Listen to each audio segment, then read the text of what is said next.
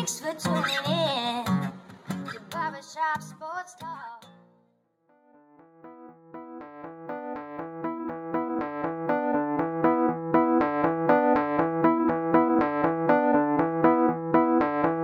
Oh, thank you for tuning in to the 155th episode of Barbershop Sports Talk. With me, your host, Daryl D. Lane, as always, being recorded from Buffalo, New York. I want to thank you for tuning in, whether it be via Spotify, iTunes, Stitcher, Apple Podcasts, Google Music, WJCU, a radio station. Gonna have a great show for you today. Gonna have Kenny Sim on, does scouting for 247 Sports. I've had Kenny on a lot since this whole pandemic going on, the coronavirus still stopping sports, sadly.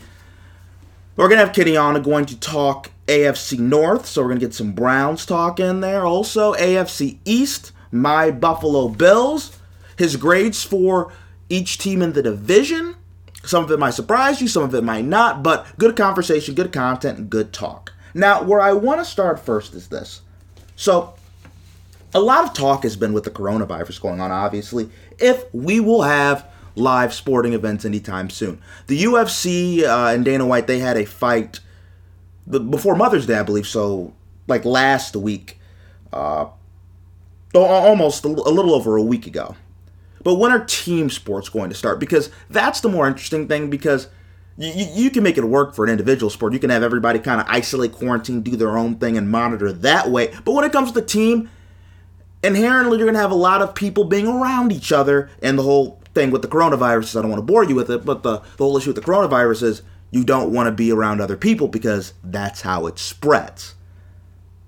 Now, there have been a couple of things to note recently in the news cycle that would make me think that the leagues, especially the NBA, they're going to try to start the season. And I know some people think it's not going to happen because of what I just mentioned. There's been some criticisms, such as, if we try to start the NBA, we're taking tests away from people that actually need it, because there's going to need to be tests to test people for the coronavirus. You're testing on players, you're not testing on people who actually need it. The fact that, why are we trying to do all this when a pandemic's going on? Everybody should just be inside. It's not worth it. The losing teams, do they want to still play? Do the New York Knicks want to go out of their house, be away from their wife and children, and do they want to drag themselves out of bed and play 10 more games if they decide to have a little semblance of the regular season before they go to the postseason? Like, how's it all going to work? But here's why I think the NBA is going to at least try it, and it's really gaining momentum. One, Adam Silver in his conference, in the league conference, 40% of the NBA's revenue comes from fans. Now, obviously, having fans is a long shot, but here's why this is important. 40% is a lot.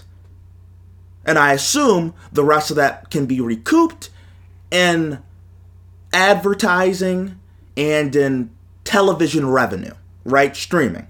That's probably where the rest of that money is going. But 40% is a lot, and that's also why they want to have the game, so they can at least recoup some of the money. Because I believe they're going to have to pay back the TV contracts if they can't get it going. But they're going to lose at least 40%. 40% is a lot, and I'm not a math guy. 40% is a lot. If I told you your boss was going to cut 40% of your salary, you would leave. You'd be looking for a new job. John Carroll, right? That said, 40% of students who go to John Carroll don't graduate? When they tell you that when you're on your tour, mom and dad look at each other like, we're not sending little Johnny there, right? 40% is a lot. 40% of anything, up or down, is a lot. It's a big difference. It's not 1, it's not 2, it's not even 10%. Now 10% is a lot, but 40% is a huge sum. Now we get into star players. There was a meeting, and during that meeting, Chris Paul, president of the Players Association of the NBA, talked to stars who were all on board, by the way, about trying to figure out having a season, a postseason. These guys that all agreed, LeBron James, Anthony Davis, Kevin Durant, Giannis Antetokounmpo, Kawhi Leonard, Stephen Curry, Damian Lillard, Russell Westbrook. Off the top of my head, those are probably the 10 best players in the NBA. The only people that you're probably missing are Luka Doncic, maybe a Joel Embiid, James Harden. But basically, those are the guys. You get Kevin Durant, LeBron James, Steph Curry, Kawhi Leonard in the room. Those are the guys. Right? And we know the NBA is about the player, what the star wants. And all these guys, they want to go and play. And then we have some states are starting to open up.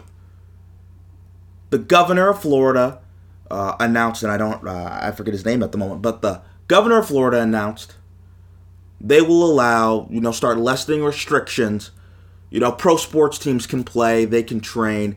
Things are going to start opening up a little bit. And why is that so important? Because coincidentally, or uncoincidentally,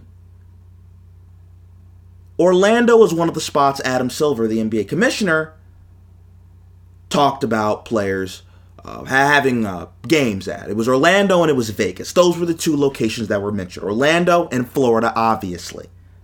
So things are starting to roll here. And I believe there's also a report. The NBA hopes that about 22 of the 30 teams in the league, they're going to be able to open up their facilities.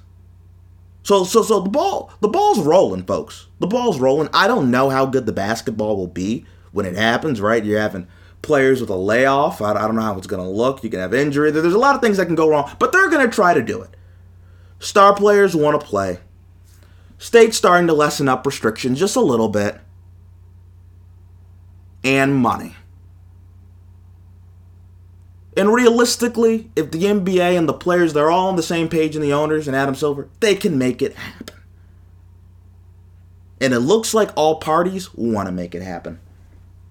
Now, I do also want to get to this, right? So, the Michael Jordan documentary, I had Zach Witherford on my last podcast, but what was really interesting about the Michael Jordan documentary, episodes 7 and 8, was how they talked about Jordan needed a break, right? His father dies. His father is tragically murdered.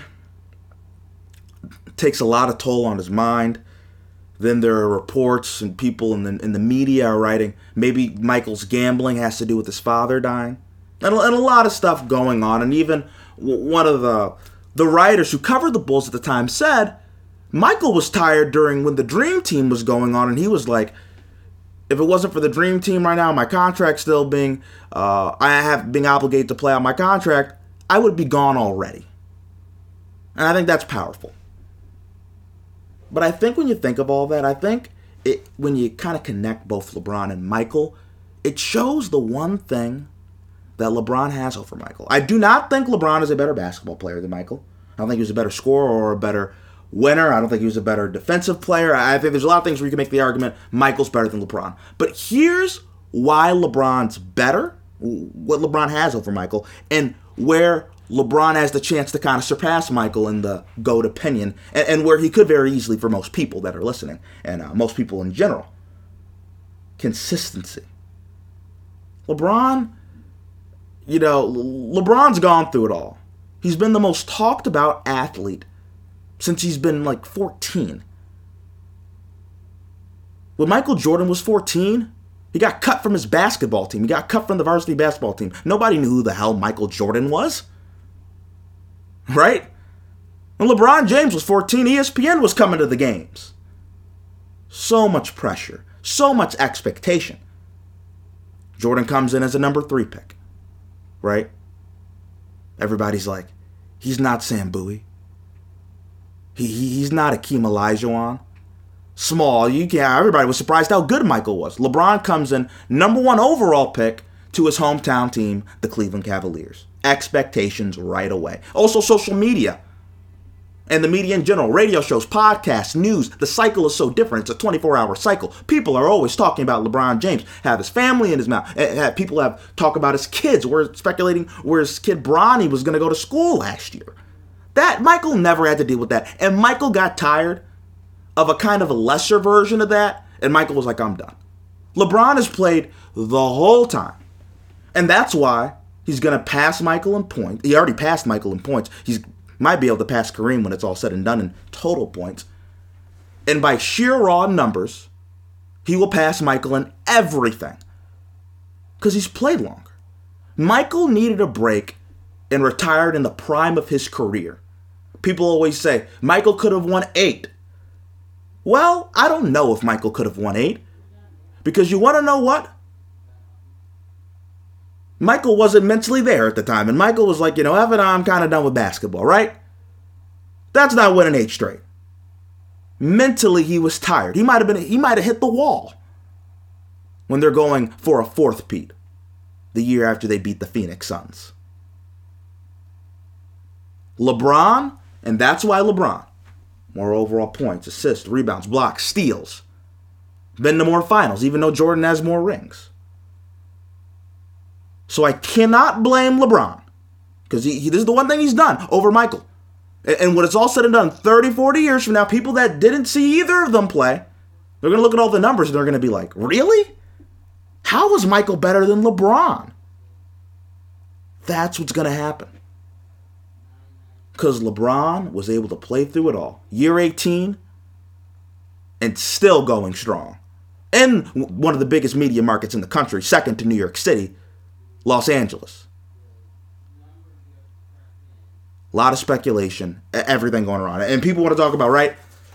Well, we were talking about Michael's father, how his father passed. People were talking about LeBron James' mother, and I don't really want to get into that because that's not the point, but LeBron is on that level of speculation being talked about where it could annoy any regular, normal, sane human being. Everybody gets it. Nobody likes to be talked about all the time, no matter the benefits that go with it. But that's the one thing that LeBron has over Michael, and I think that's what could potentially shift the GOAT conversation. Just an interesting tidbit for you all. Now, coming up next, after the break on Barbershop Sports Talk, we're going to have Kenny Sim on the show. Cut him next after the break on Barbershop Sports Talk. Stadium packed full of fans. Pistol offense, I'ma scram. Quarterback draw, touchdown. Touchdown.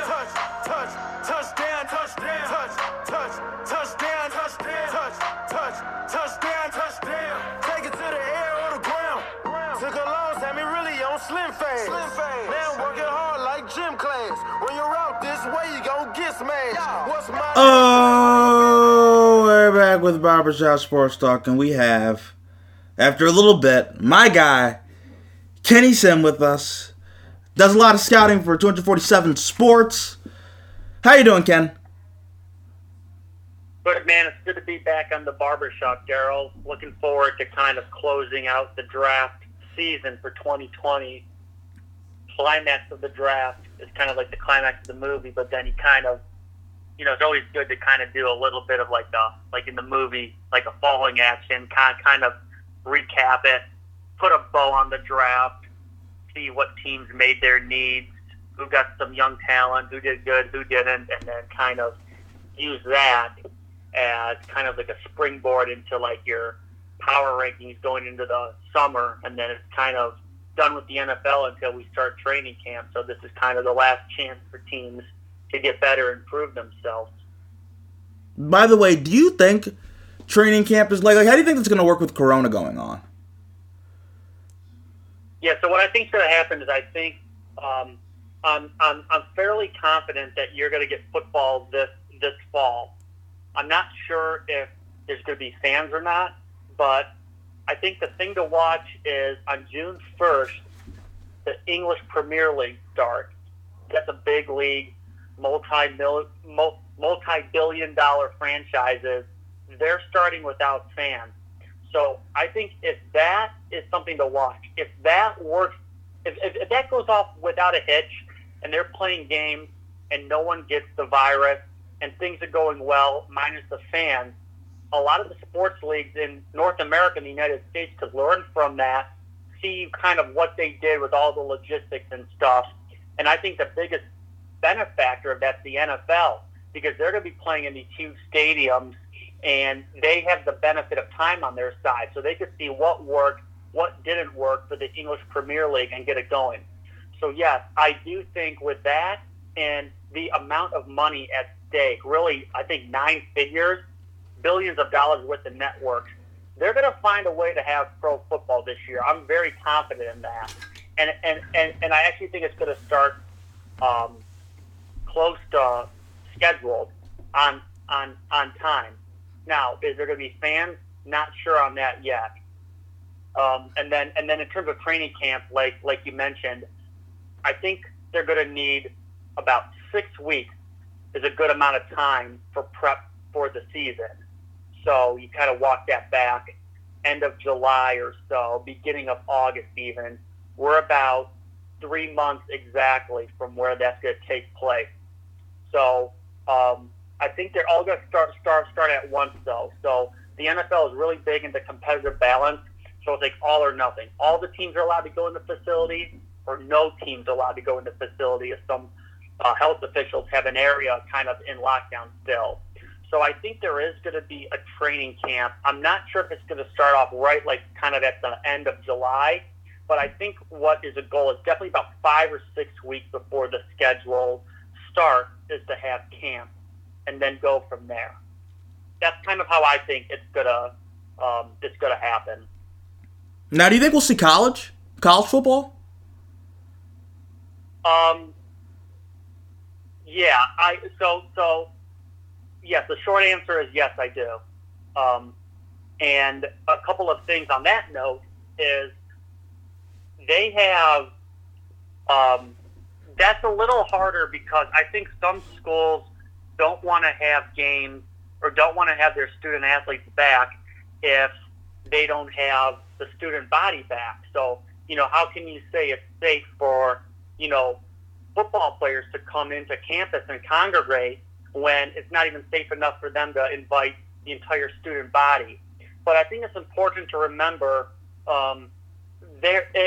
it's a little bit different because you have this layer at play for college football, Daryl, other than the NFL. So for college football, you really have some schools, especially the small schools like the Group of 5 schools, the football budget in football, that is the budget for the entire athletic department. And even some bigger schools, some bigger schools, the only teams that make money for the athletic department are the football team and the basketball team, really. You might have a third one here and there, but really those two programs carry the athletic budget. And I was reading something just to get a glimpse, Daryl, is the University of Alabama. So you could kind of take this and see how it matches up with the big schools here. They had an athletic budget the past year of $170 million. 110 of that came from football. That's about 60% of your entire budget comes from one program.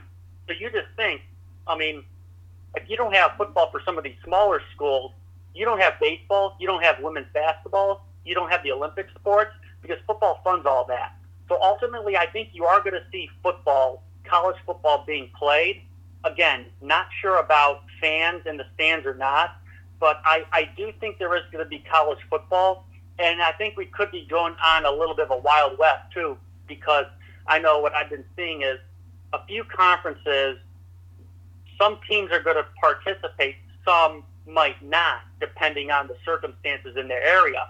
So you could have a school like you could have a conference like the Big Ten, and all 14 schools might not participate in football, maybe like 8 or 10 of them. So that's an interesting dynamic. But without college football, I don't think you could have for the fiscal calendar college athletics because it funds. Sometimes it could fund over 70% of the budget comes from the football program. So it's very important for colleges to have college football. I think you're going to get that in some way.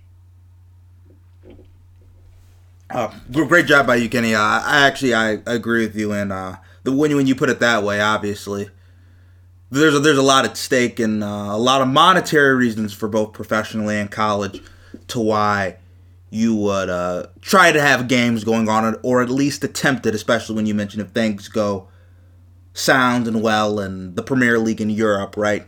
Now, since this is why you're here, we're going to talk about the draft.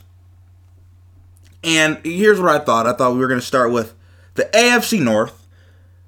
I think a team that you said, last time you came on the podcast, you talked about the Ravens draft and how much you liked it. So we're going to start with the AFC North. And we're going to start with the Ravens. They were the number 1 seed in the AFC last year. I like the Ravens draft. You know, they got Patrick Queen, linebacker out of LSU. I also believe they got J.K. Dobbins, very good running back out of Ohio State. How did you like the draft for the Baltimore Ravens? Yeah, there's always a reason. There's always a reason why teams win and why teams lose. And the Baltimore Ravens, what they do in the draft year in, year out, is a perfect reason why teams continue to win after all these years over time. One of the model organizations in football. The Baltimore Ravens had a great draft, and it's just so typical of the Ravens. I just want to highlight.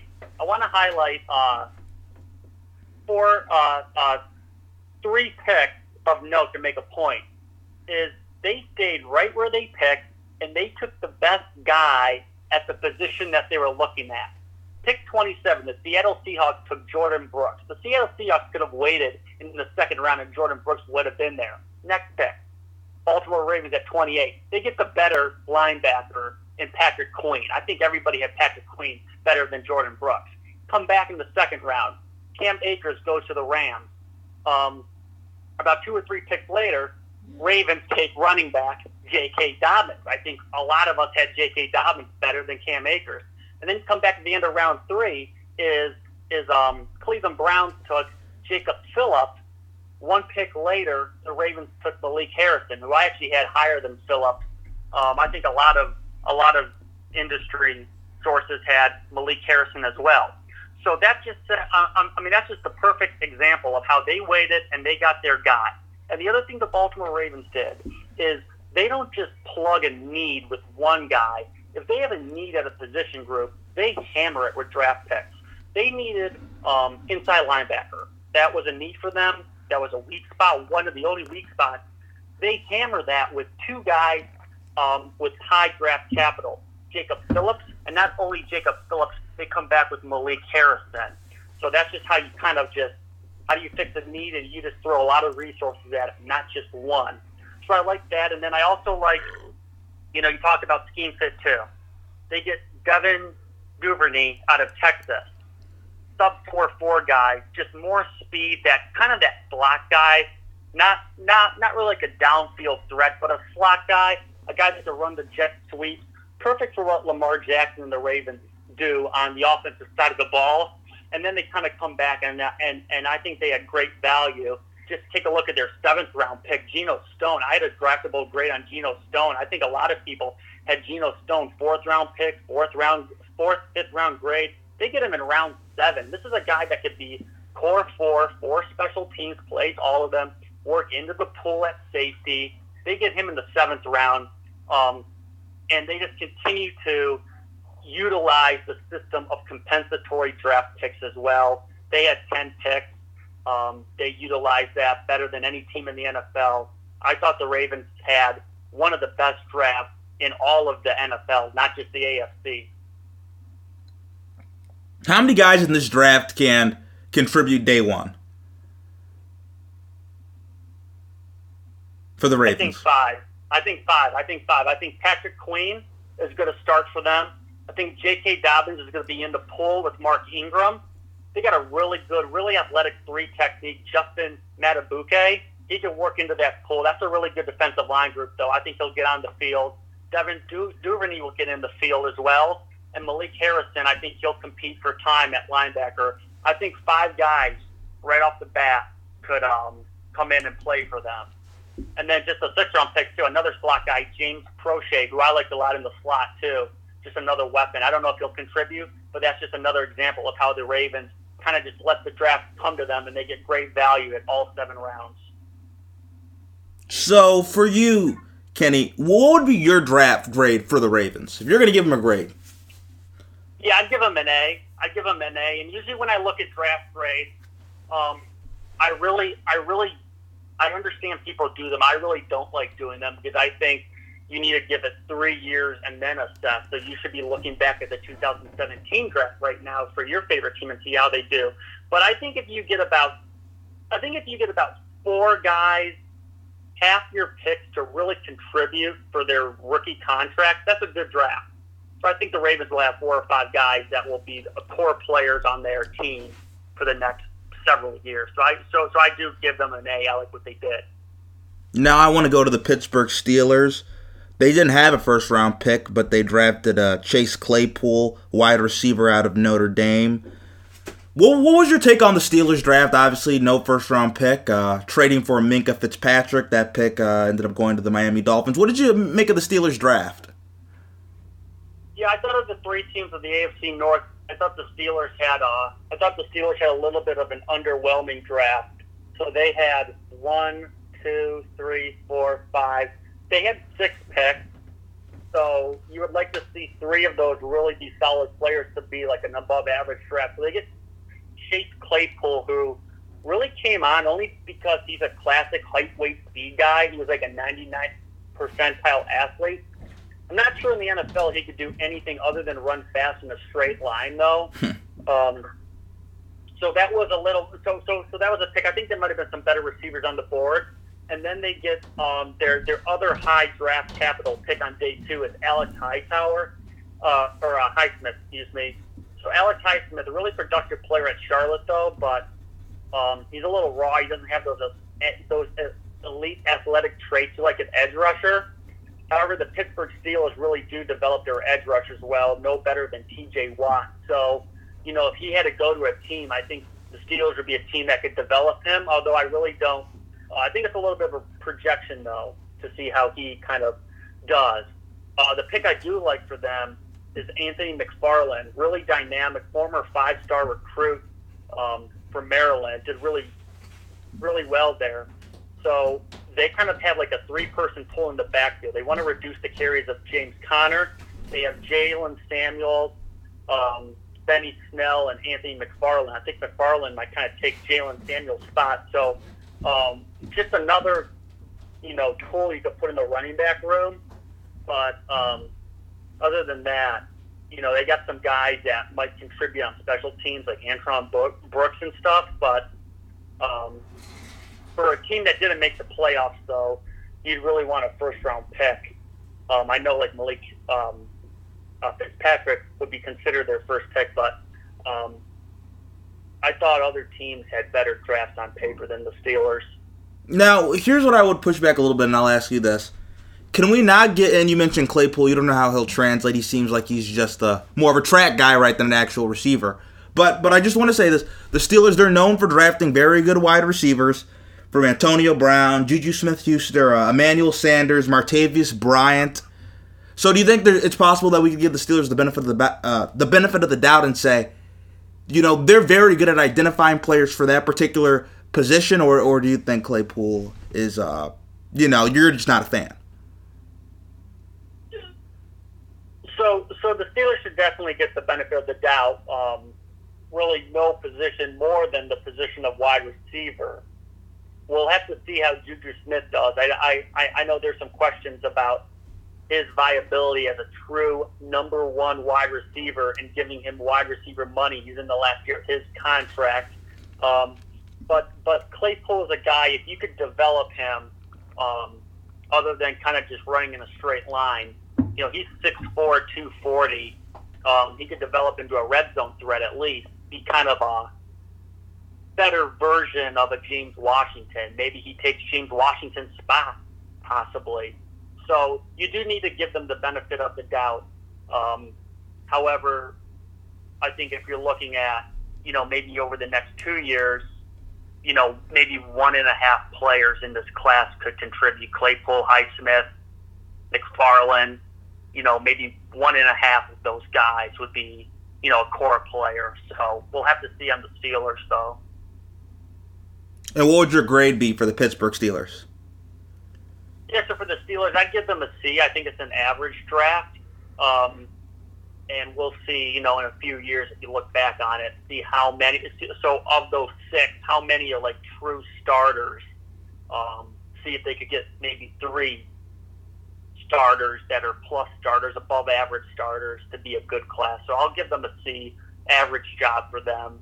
However, I think you got to consider Minkah Fitzpatrick in that first round grade as well. So, bump it up to maybe a C+. Yeah, and that's also true because, their first round pick, in all intents and purposes, was Minkah Fitzpatrick, right? So do you count that in your grade at all? Yeah, I mean, I'm moving from like a C to like a C plus. It's not a true first round pick, but Minka Fitzpatrick, he just finished up. He was the 2018 class, so he finished up year 2 on a rookie contract.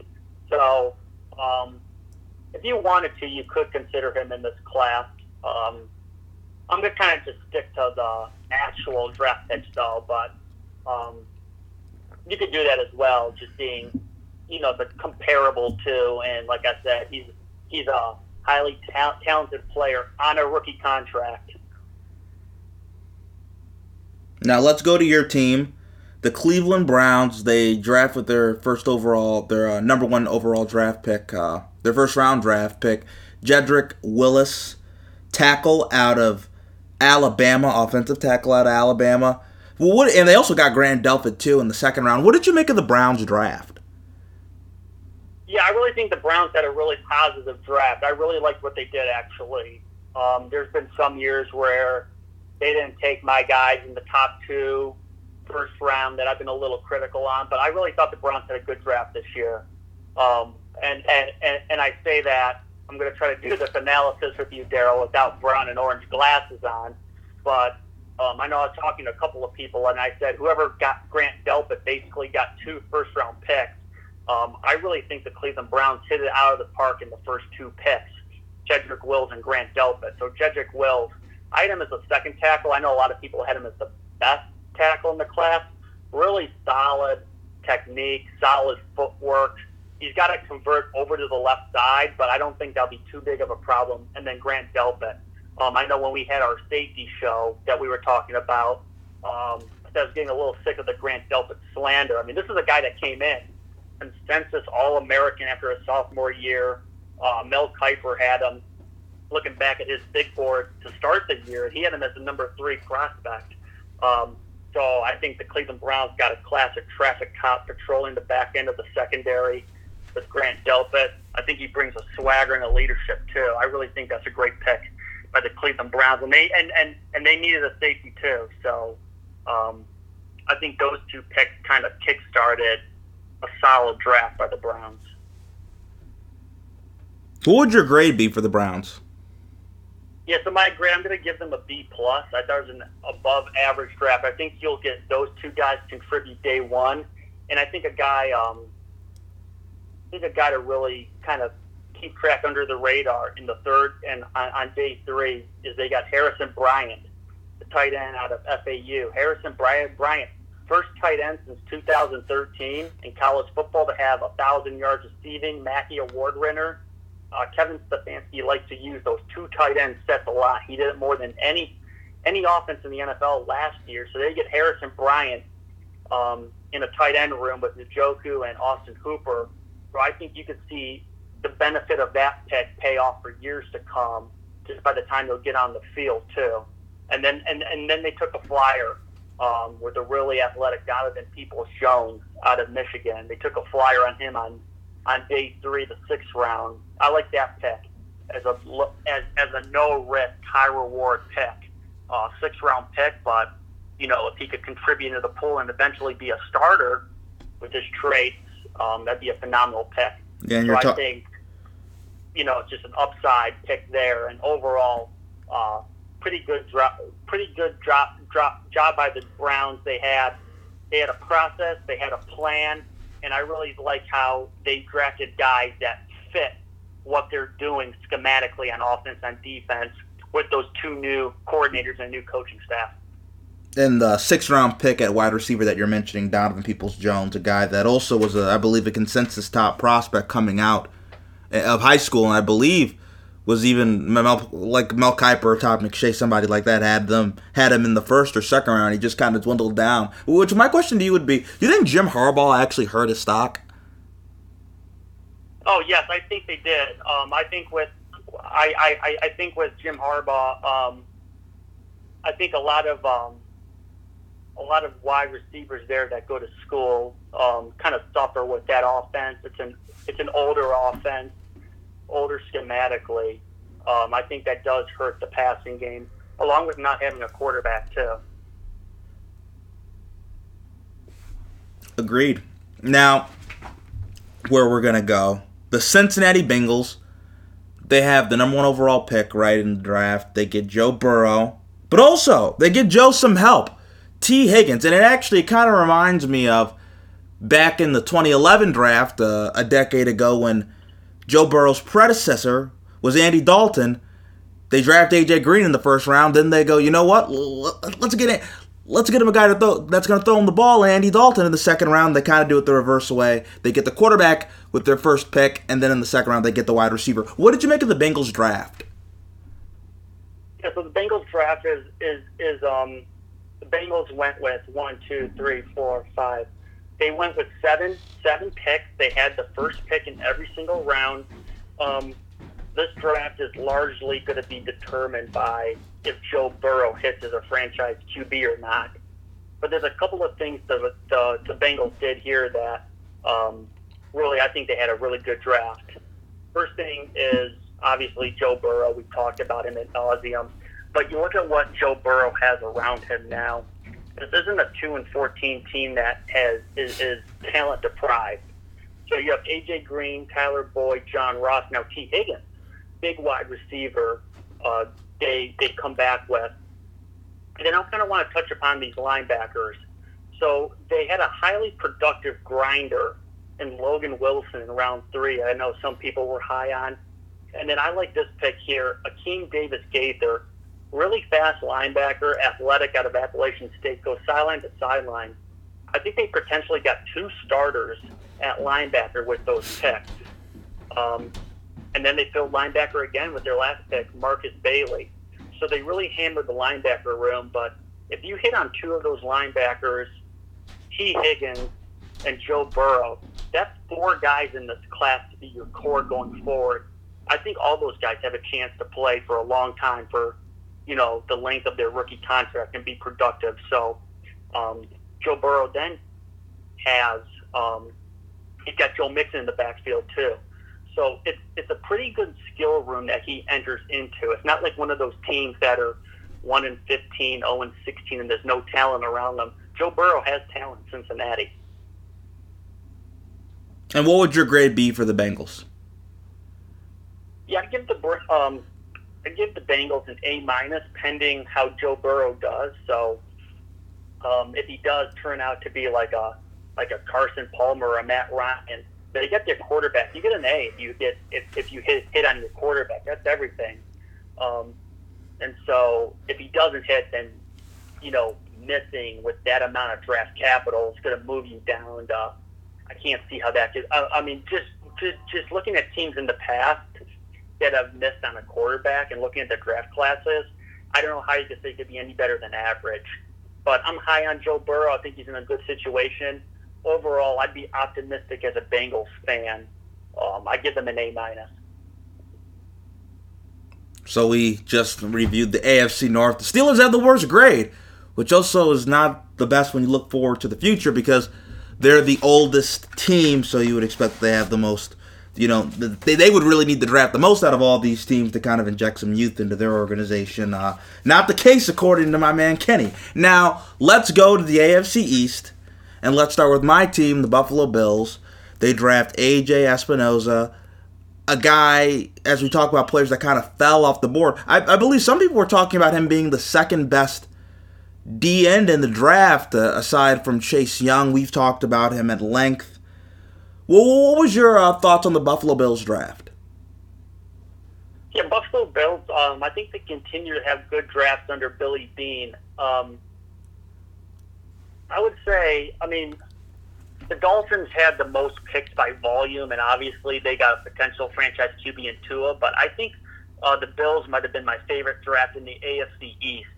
So they get a guy that falls into their lap, A.J. Epinesa, who, coming into the season and even during the season, he played like a first-round pick. Just a classic guy that plays the run well. He's really a really good system fit for Sean McDermott and that defense to take the place of like a Kyle Williams. And then they get Zach Moss. And Zach Moss is a wild card because I think he's a 3-time, 2-time Offensive Player of the Year in the Pac-12. Really productive player if you take a look. I think he had 31 touchdowns in 3 years. And he's he's a little bit more talented than Devin Singletary. The thing with Zach Moss is he's beat up. He's a physical player. He gets beat up a lot. So see if he can stay on the field. But the Bills have to be able to run the football with Josh Allen. If they get Zach Moss and Singletary, talent-wise, Moss is better than Singletary. That could pay some dividends quickly. Didn't really like the Jake Fromm pick, but one of the picks I did like at the end was Isaiah Hodgins out of Oregon State. Tied Brandon Cooks for the most touchdowns at Oregon State's history. I think he could work into the pull. He's a big body, large catch radius for Josh Allen. I think he can work into the pull at wide receiver with Beasley and Brown and Stephon Diggs. I like him a little bit more than Gabriel Davis. So overall, I think the Bills got about 3 or 4 players that can contribute, and then they felt that, and then they fit their need with that kicker. You had Stephen Hauschka with 74%, I think he was last year. So they drafted a kicker. Round 6 is a good value for a kicker. Ultimately, it's going to be whether you can put the ball through the uprights or not. But kind of a question mark with the Bills' kicker, and they drafted a kicker, so we'll see how they did there. And what would your grade for the Bills be? Yeah, I think it's a solid B. So obviously with no first-round pick, that kind of brings down their ceiling. But the Bills, I don't think the Bills really have a lot of holes on their team. So this was a kind of a workman-like draft. They had no glaring need that they absolutely had to address. I think the one that they had to address was a wide receiver, and they did that with Stephon Diggs. Now I want to go to the Miami Dolphins. You mentioned they have a volume of draft picks. They draft Tua Tagovailoa, a quarterback out of Alabama.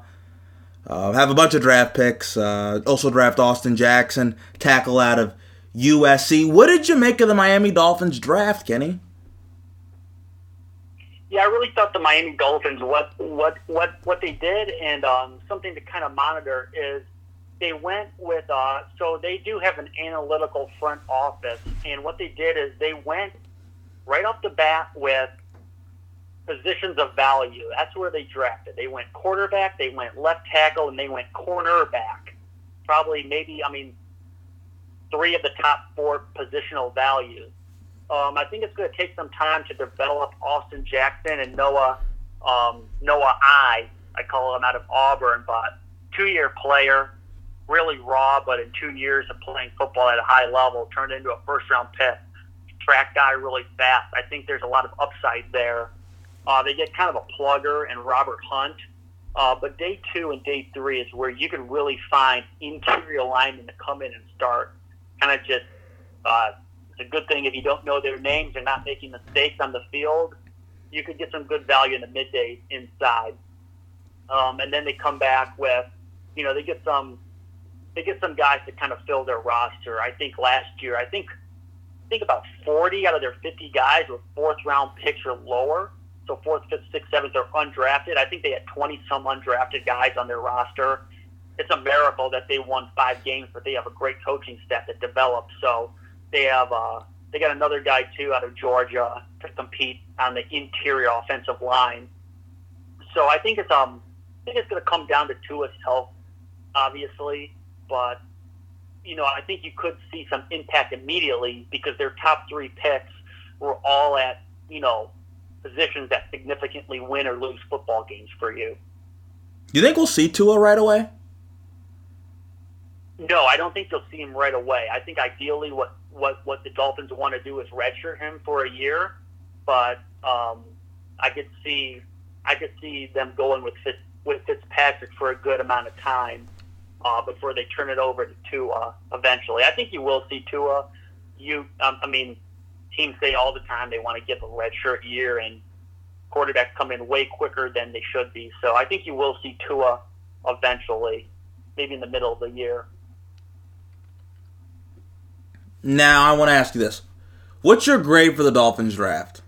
Because, we've made a lot about, really the last couple of years, how they're tanking, how they've all been building towards the draft, even until how they traded Minkah Fitzpatrick to the Pittsburgh Steelers and got all these picks. What is your grade for the Miami Dolphins right now? Yeah, I'm going to give them a B+. So I think they had a promising draft. I think that diehard Dolphins fans And there is a lot of Dolphins fans who are diehards over the years, from like Dan Marino. I think they're coming out of the woodworks and they're buying in a little bit. So I'd be optimistic if I'm a Dolphins fan with Tua and that team. They did with Austin Jackson and Noah I. Those are guys that are going to take some time that you got to work with. So I don't think they're going to come in and play at a really high level, like a Pro Bowl level, like you would maybe some corners and tackles in this class. So you got to be a little patient with them. But overall, if you were to say in the beginning of the year the Dolphins would win 5 games, they have their guy they always wanted to take in Tua, and they got him at pick number 5 still, and they got their blindside protector, and they got potentially another corner to go in a room that has a really good corner room with Howard and Byron Jones. I'd be really happy if I'm a Dolphins fan. I give them a B+. I think they did some good things during the draft as well. Now, the team that has won the AFC East, it seems, for centuries. Not centuries, the last couple decades. Still a long time, NFL years. The New England Patriots. They get Kyle Duggar, safety. I also like Anthony Jennings, linebacker out of Alabama. They got him as well. What did you make of the Pats draft? They did not get a quarterback, which is something that was heavily speculated. What did you make of the Patriots draft? What would you say for Billy Belichick? Yeah, so Bill Belichick is not one to kind of he's not afraid to stray from the consensus draft board a bit. There were some picks that were a little questionable. Overall, I thought they had kind of an average draft. So to kind of like walk through it, they're going with their young quarterback in the roster, Jarrett Stidham. So they didn't take a quarterback. And then they come back with Kyle Duggar. I like Kyle Duggar a lot. Really versatile player. He's going to do well there in New England, playing multiple positions on that defense. Got a great coaching staff to help him do that, too, from D2 to the NFL. And then they got Josh Uche out of Alabama, out of Michigan. Going to take some work as a pass rusher. And then I want to center in on these tight ends. So the tight end board was kind of scattered all around. I mean, it was just a class of back tight ends other than a few, maybe 1 or 2. And so they go back-to-back tight ends in round 3. Devin Asai play.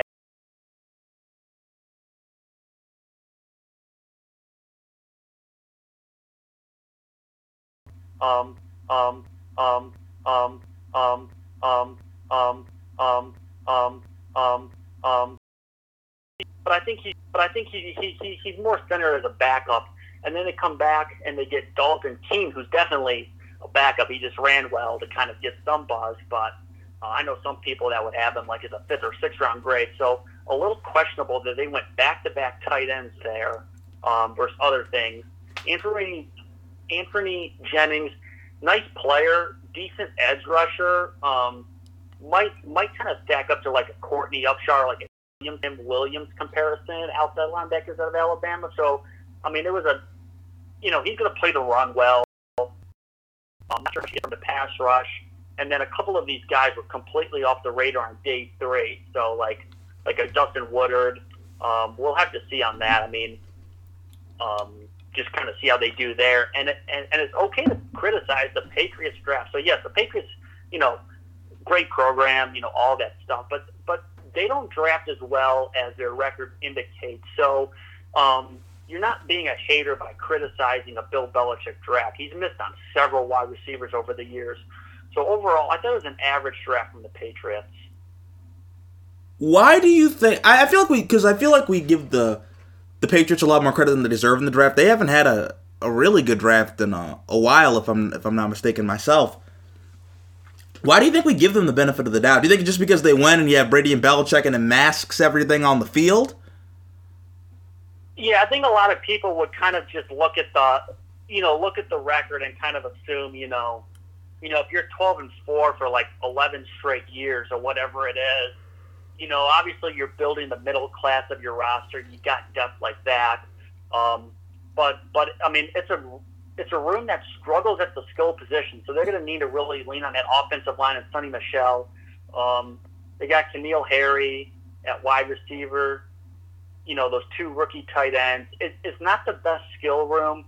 And then with the defensive side of the football, that's all Belichick, and that's all scheme and coaching. You got to give them credit, though, for what they do and kind of just take it up trash from the Heat, like a Kyle Van Noy. They turned him into a really good player in that system, though, but he's been a journeyman NFL player, stuff like that.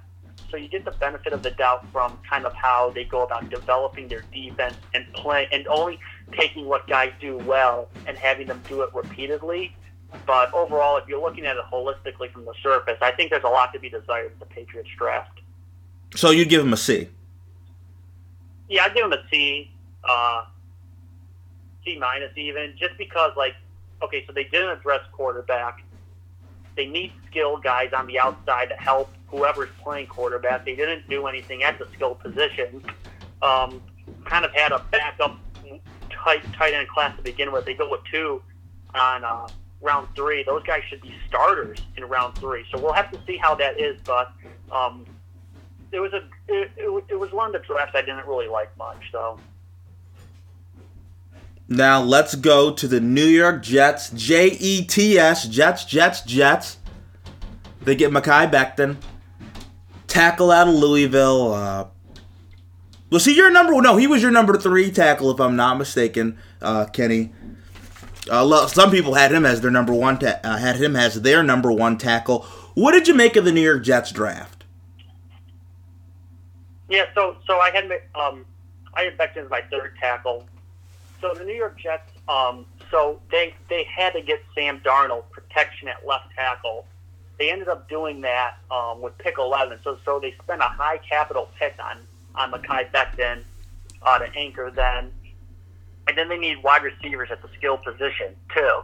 So then they come back with Denzel Mims. Nice player. I think round 2, pick 59 is a really good sweet spot for him. I think he could have even gone higher in the draft. So he's their big wide receiver that they're going to build around on offense. And then they come back with 3 guys, three pull guys, like pull guys as in you're kind of rotating in your first few years, but guys with upside. So Ashton Davis, track star, really fast to play over the top. He's just injured and beat up, or he would have been in kind of like that top 4, top 5 safety class. So they get him at safety. They get Jabari Zuniga, who I like a lot. Not as long as you'd like an edge rusher, but athletic enough to play the run, occasionally get you some pass rush. And then they get LaMichael Perrine, who I think could be a really good backup for Le'Veon Bell. I liked him at the Senior Bowl. He did good at the Combine. He could catch the football, sprinkle in some runs there. So they got, depth there on a team, that has had their injuries. And then they get a backup quarterback who, of all the backups, like the potential day 3 guys, James Morgan was the guy I liked the best. He had some interviews with some high-profile offensive coaches like the Patriots and the Saints. I kind of like him to run an offense the way it's supposed to be ran and kind of stay in structure if he needs to be.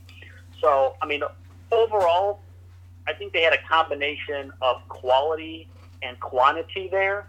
But they did the 2 main things that they should have done on the first 2 picks. Get Sam Darnold a wide receiver and fix that offensive line. And I think they did that there with the first 2 picks. What grade would you give the Jets? Yeah, so I give them a B. I think it was an above-average draft. I think if you're ranking kind of the draft, they'd be between 10 and 16. Other than the first 2 picks, not like high-talent players, but I think they're taken in the right spots. And I think they got a lot of guys to fill kind of that fill that second level of their depth chart. So I think so I give them a solid B. I think Joe Douglas did a pretty good job for his first year as GM. Okay, and that's how we wrap up the AFC East. And I want to thank Kenny Sim for coming on the show. Appreciate him giving his grades out, his teacher hat for the draft for the AFC East, AFC North. Next podcast, we're going to go into the AFC West and AFC South, so you're going to want to stay tuned for that. Now, coming up next after the break on Barbershop Sports Talk, I'm going to tell you why. The basketball, if it does start, right, talked about at the beginning of the show, could potentially be atrocious and hideous and maybe lead to an unexpected team winning it all. And how? Coming next after the break on Barbershop Sports Talk.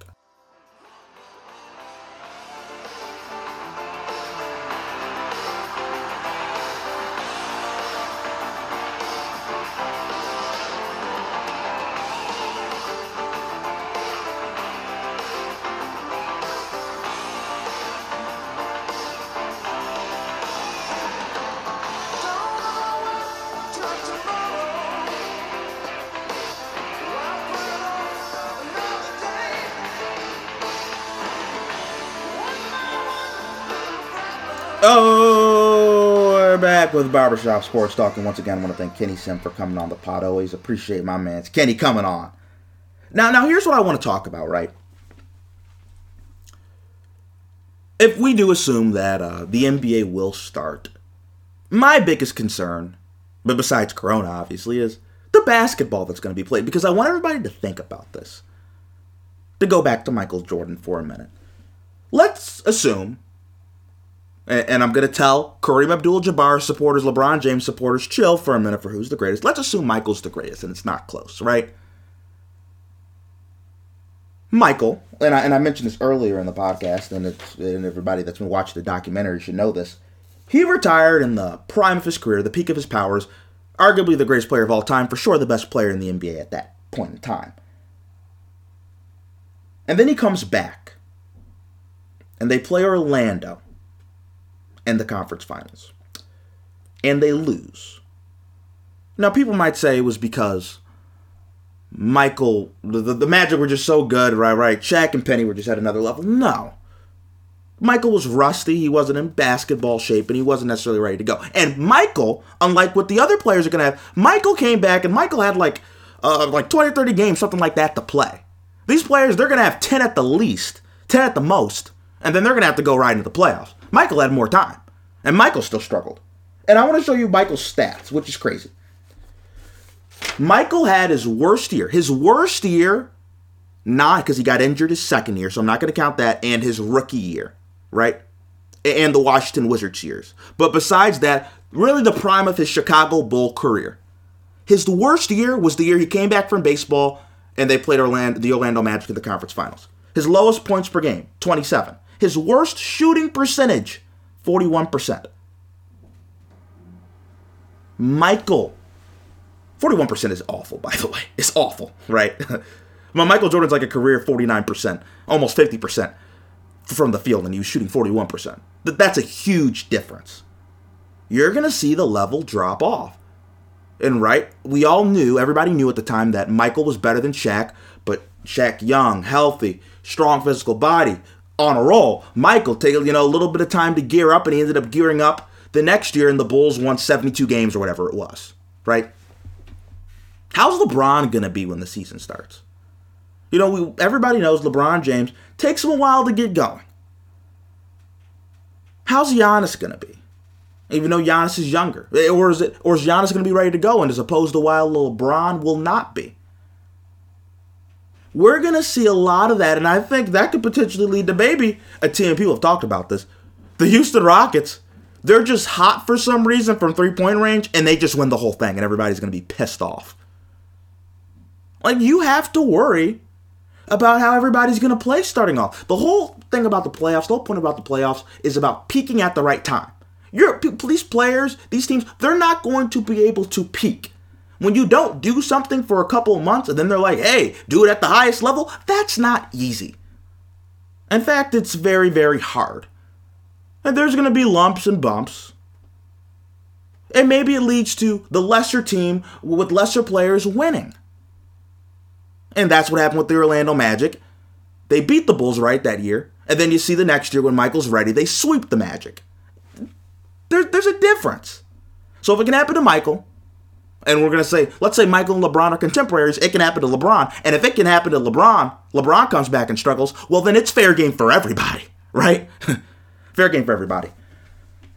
I want to thank once again Kenny Sim for coming on the podcast. Always appreciate it. And I want to thank everybody for tuning into this episode, the 155th episode of Barbershop Sports Talk.